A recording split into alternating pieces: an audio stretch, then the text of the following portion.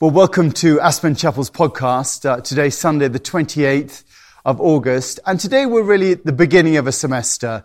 We're starting again, and that's the theme of the service. And we'll go straight into our talk. Thank you very much. Well, I didn't know about you, but for me, I'm just back from vacation. And the kids are back at school. And this is really the beginning of a new semester, this time now. Summer's behind us, it feels like it anyway. I realised I have to call somebody to do with the boiler again, so that's happening. So summer's behind us, kids are back at school, the festival's over, and we're left looking into the fall, towards the election, Thanksgiving, and eventually to Christmas. And it's that phase that we're going to now. And I think a new beginning always gives us a nice pause for thought. Where are we going? Where are you going in your life? It's worth considering it. What's your life about? How are you doing with that? Could you be doing better at what you're doing? Where are you failing? What could you change in your life? And how do you manage carrying on? Just asking yourself those questions occasionally, just giving a review of what's happening, so I think it's an important thing. And as we do so, we look around, when we have a beginning like that, and hopefully we try to make adjustments. We try to alter the course of where we're going. Trouble is, there's that old joke told about the motorist who's lost in the countryside. He asks a local the way to the big city, and the local tries to give him directions and eventually gives up and says, well, if I wanted to get there, I wouldn't have started from here. And we often feel that in our lives, where we're trying to get to. We think, I want to get to this place, and I think, well, I'm in completely the wrong place to be able to get to where I really want. And you just give up at that point. You think, well, no, I can never get there. But as we take stock of what we're aiming for and where we get to, it's easy to forget the fact that we're always in the perfect place to take the next step. In our lives, we're always in the perfect place to make the right step. A while ago, I was talking about humility, and I said that there were three things that we should do to ensure that we stay in that place of humility. And we're going to be looking at this over the next period of time. The three things to do. The first thing you have to do when you're being in that place of humility, the first thing you have to do is to hold your nerve. Now, holding your nerve speaks to the idea of sanity, of health, of being able to balance what's going on in your head with what's going on out there, and holding to what you know is true in the balance of those two things. That's what really holding your nerve is about. And then the second step in humility is once you've got to that point of holding your nerve, you put one foot in front of the other, because you can't stand still in life. You have to move forward. That old mystic Frank Sinatra, do, be, do, be, do. You've got to keep going in your life and move forward. And that last third thing to do in humility is that as you're moving forward, to respond to circumstances, whatever they are, in a loving way. That's the third step. It's all about love, really. It's no coincidence that Jesus, two great commandments: love your Lord with all your heart, all your mind, all your strength, and love your neighbor as yourself. It's all about responding to circumstances in a loving way. And that also holds when we start out on something. We're starting out at the beginning. It's tempting always to look back when you're starting out, in a situation like this, just coming into September, and think, well, really nothing's changed in my life. What have I actually achieved? The truth is, in holding your nerve, it's really about not getting sucked into what you think about the circumstances of your life, no matter how good or bad they are. In your life, you could be on a roll at the moment, with your job, with relationships, with finance, whatever. But letting that determine your behavior is just as bad as letting a perceived failure determine your behavior. Both are aspects that are in the past. Your success or failure are in the past, and they're not in the present. And, we have to have an attitude that takes things freshly. Someone said a while ago, it's not the problem that's the problem. It's not the problem that's the problem. It's your attitude to the problem. Thing is, you can't control what happens to you, but you can control your attitude to what happens to you. And that is a key aspect. And so we arrive at a fresh moment. And I always think when we arrive at a fresh moment, the best thing to do is really to give thanks.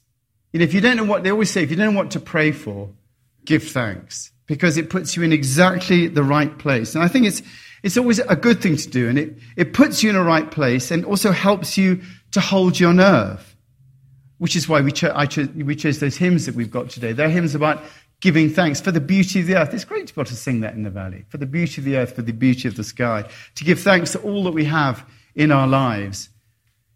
Giving thanks for the beautiful valley that we have, the opportunities we have here, the people around us, our community, the freedoms that we're blessed with, the chance to once again go out and explore the nature of the spirit of all life.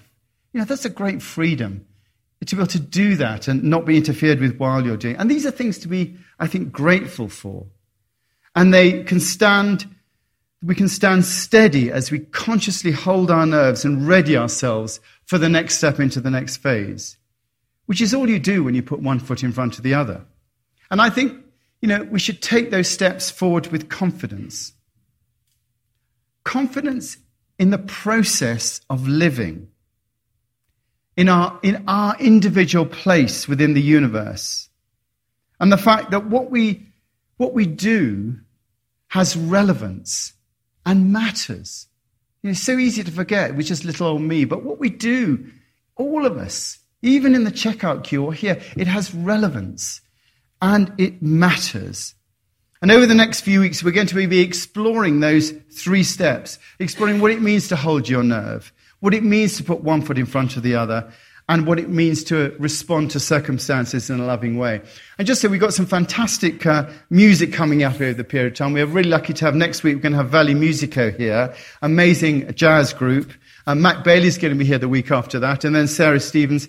And all thanks really to the Littlewater family who are sponsoring this month to celebrate their birthdays and the wedding anniversary. Thank you so much, Gary and Daleen, for doing that. And it's going to be a wonderful, sort of rich period of music here. And at the end, we've got this Harvest Festival looking at what we're growing, what we've grown over the last period of time and how we can harvest that. And that's going to be put on by our Steiner group. And it's a richness that's ahead. But we do need, when you start again, you do need to decide to go again. And that's a wonderful expression. It comes from the First World War when, the troops went out over the trenches, went all the way back, and then they fought back, and then they went back in their trenches, all covered in mud and stuff like that. And some of them would salute their sergeant and said, "Shall I go again, sir?" And it's that expression is that when you're bloodied in battle, part of you wants just to stop. But it is about really saying, "Shall I go again, sir?" And all of us have, had new beginnings in our lives and think, "Oh gosh, is he going to make any difference?" But it's having the courage to go again at that moment. Think, right, I am going to make a difference. And in that context of going again, it's putting ourselves in the right place to continue cooperating with the cosmos, which is really what life is about. It's about, the cosmos is the ordering of life. And the idea is that this is the idea I live my life on. The idea is that there is a natural unfolding of life that is going on whether we like it or not. And our purpose in life is to cooperate with that natural unfolding. And everything we do is really about seeing that we can put ourselves in the right place to cooperate with that natural unfolding. And to do that, we have to right ourselves to be in that place. Again, holding our nerve. So really, as you do that, I ask you, how is your practice going? Do you have a practice, a meditation practice or a quiet practice? Have you got one? If you are, how's it going? If you haven't got one, give me a call if you want to, and come and have a chat about setting one up. Because for me, that's really what enables us to be resourced. It's great to come here. This is a practice. But having something at home that just starts you off, keeps you going, is always really important. And for me, that's where spiritually the rubber hits the road. It's in a practice like that where you're doing that. So, think about that. Or if you haven't got one, think about coming on the Developing Conscious course. That's a practice, something you can start doing. It enables you to begin this next phase of time. And if you don't know what to do, say, give me a call and we'll have a chat about it. Or maybe join one of the men's groups or the women's groups. Anything you can do to refocus in your life as to what's important. To re-ask yourself, what should I be doing? What am I eating and drinking at the moment? Is that working for me? What am I spending? What am I watching? What am I focusing on? Is it working for you? Maybe one step is to take a little inventory and to see where you're at. And all these things will give you an idea of how to take that next step. Because once you've taken stock, you've got to get out there. Once you've taken stock, you've got to do something. And then life comes at you. And you have to do the third thing, which is respond in a loving way. It's easy in circumstances just to react to what's happening, like a knee-jerk reaction, reacting to people and events and circumstances in an unthinking way. And I mentioned before, it was Viktor Frankl who said that between a stimulus and a response, there is a space. Between a stimulus and a response, there is a space. And in that space is your power to choose your response. And in our response, the way that we respond lies our growth and our freedom. So I ask you to look at the way at the moment you're responding to circumstances and to consider whether or not your response is a loving one. Do you give of yourself in that response? Is it patient? Is it kind? Because it says in 1 Corinthians, love does not envy. It is patient, it is kind, it does not boast, love. It is not proud. It does not dishonor others. It is not self-seeking. It is not easily angered. It keeps no record of wrongs. Love does not delight in evil, but rejoices in the truth. It always protects, always trusts, always hopes, always perseveres, because, this is a great bit, love never fails. Isn't that an amazing thought? That love never fails. And as we hold our nerve and take that steps, it is love that we need to rely on. And in order to rely on it, we need to consciously express it. Because that's our task, to consciously express love, to love the Lord your God with all your heart, all your mind, all your strength, and love your neighbor as yourself. And that's the mindset that we really have to adopt as we begin. Not to look back, not to look forward, but to walk in love. And you can remind yourself and continually do that, to walk in love. And by doing that, we begin that task of cooperating with a friendly universe to bring about the transformation of our own individual consciousness and thereby help with the transformation of the consciousness of those around us. Because that's what we're about. That's why what we do matters, is because we affect people around us. And if we transform our own consciousness, then we transform the consciousness of those around us. And that is how we get things to change in this world. It's not by moving the furniture around. It is by individuals transforming their consciousness. And along the way, the bad news is that we all suffer pain.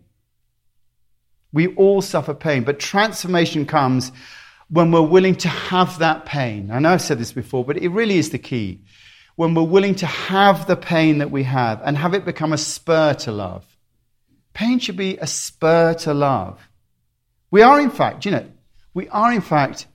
designed to take in pain.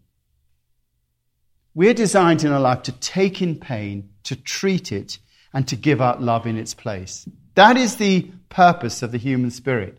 To take in pain, to treat it, to deal with it, and to give out love in its place. Which is not what most people do. They take in pain, they find someone to blame, and they blame that person, and they give out hate instead. I mean, that is literally how if you want to know what the transformation of humanity is, it is that transformation. It is transforming, taking in pain, and then blaming someone for it and giving out hate, which happens all over the place, to taking in pain, dealing with yourself and giving out love. That's why Jesus said on the cross, forgive them, for they know not what they do. You can go, oi, you! Why have you nailed me up here? It's not my fault. It's the Romans. He didn't say that. That is the key, isn't it? That is the key to everything, by the way. That transformation is the key to absolutely everything. And we could go on it forever, but that is really the key. You have to feel the pain first. This is the bad news. You have to feel the pain first in order to use it. And there is a space, and in that space you have the power to choose your response. And most of us, we can't do this because we're not willing to feel the pain. We prefer dope, we prefer drink, we prefer sex, we prefer shopping, we prefer, all that stuff. And what we're doing is robbing ourselves of the ability to create transformation. Get in a place where you're really feeling pain. Then you can really be an engine for transformation. That's my job anyway. So, to react, to blame, to lash out, and to try to make others feel pain on your behalf is not a loving response. Instead, we are to take in pain, to suffer it, and give out love. And that is the way of the Christ. That is the way of Christ. That is the way of the cross. And that is the true meaning of non-violence. That is the essence of it. And so don't be afraid to re-embark on the path. Commit yourself to it because it's really worth it. If not you, who is going to do it? I mean, you look around. You've got to start somewhere. Open yourself to what life has to offer. And cooperate with that transformation of consciousness, because that's why you were put on earth. That's why you're here, to do that. Anything else is not the reason. It's a blind alley. You're here for that transformation. I've finished. Let's pray. Let's pray. Lord, we do pray that in this world there may be a shift in this consciousness, that people will be willing to take on pain and willing to transform themselves. And in so doing, that our world does become a more loving place. And we just thank you that you give us the opportunity of freely being able to consider doing this.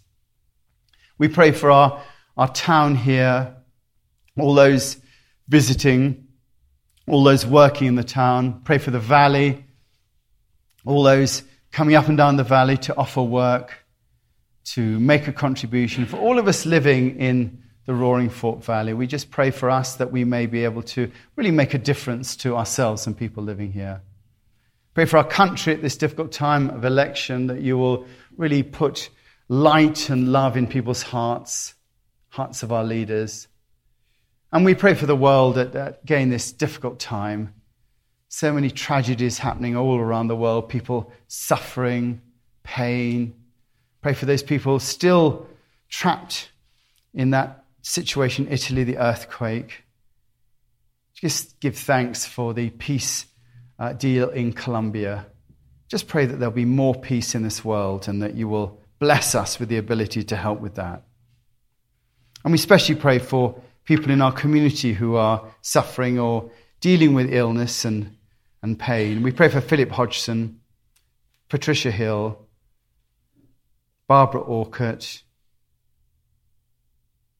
Georgia Ortiz, Will Welsh, Carly Nelson, Maureen Hirsch, Elise Strickland and Carter, John Waller, Erin Tully, Betsy Ratcliffe, Marsha Morris, the Kennedy family, Tom Isaacs, Val Britt Kalberg, who's suffering from pancreatic cancer, and David Little, who's in his last days. Lord, we just pray for all those families and people that you will bless them and enable them to overcome what they're suffering with now. We pray this in Jesus' name. Amen.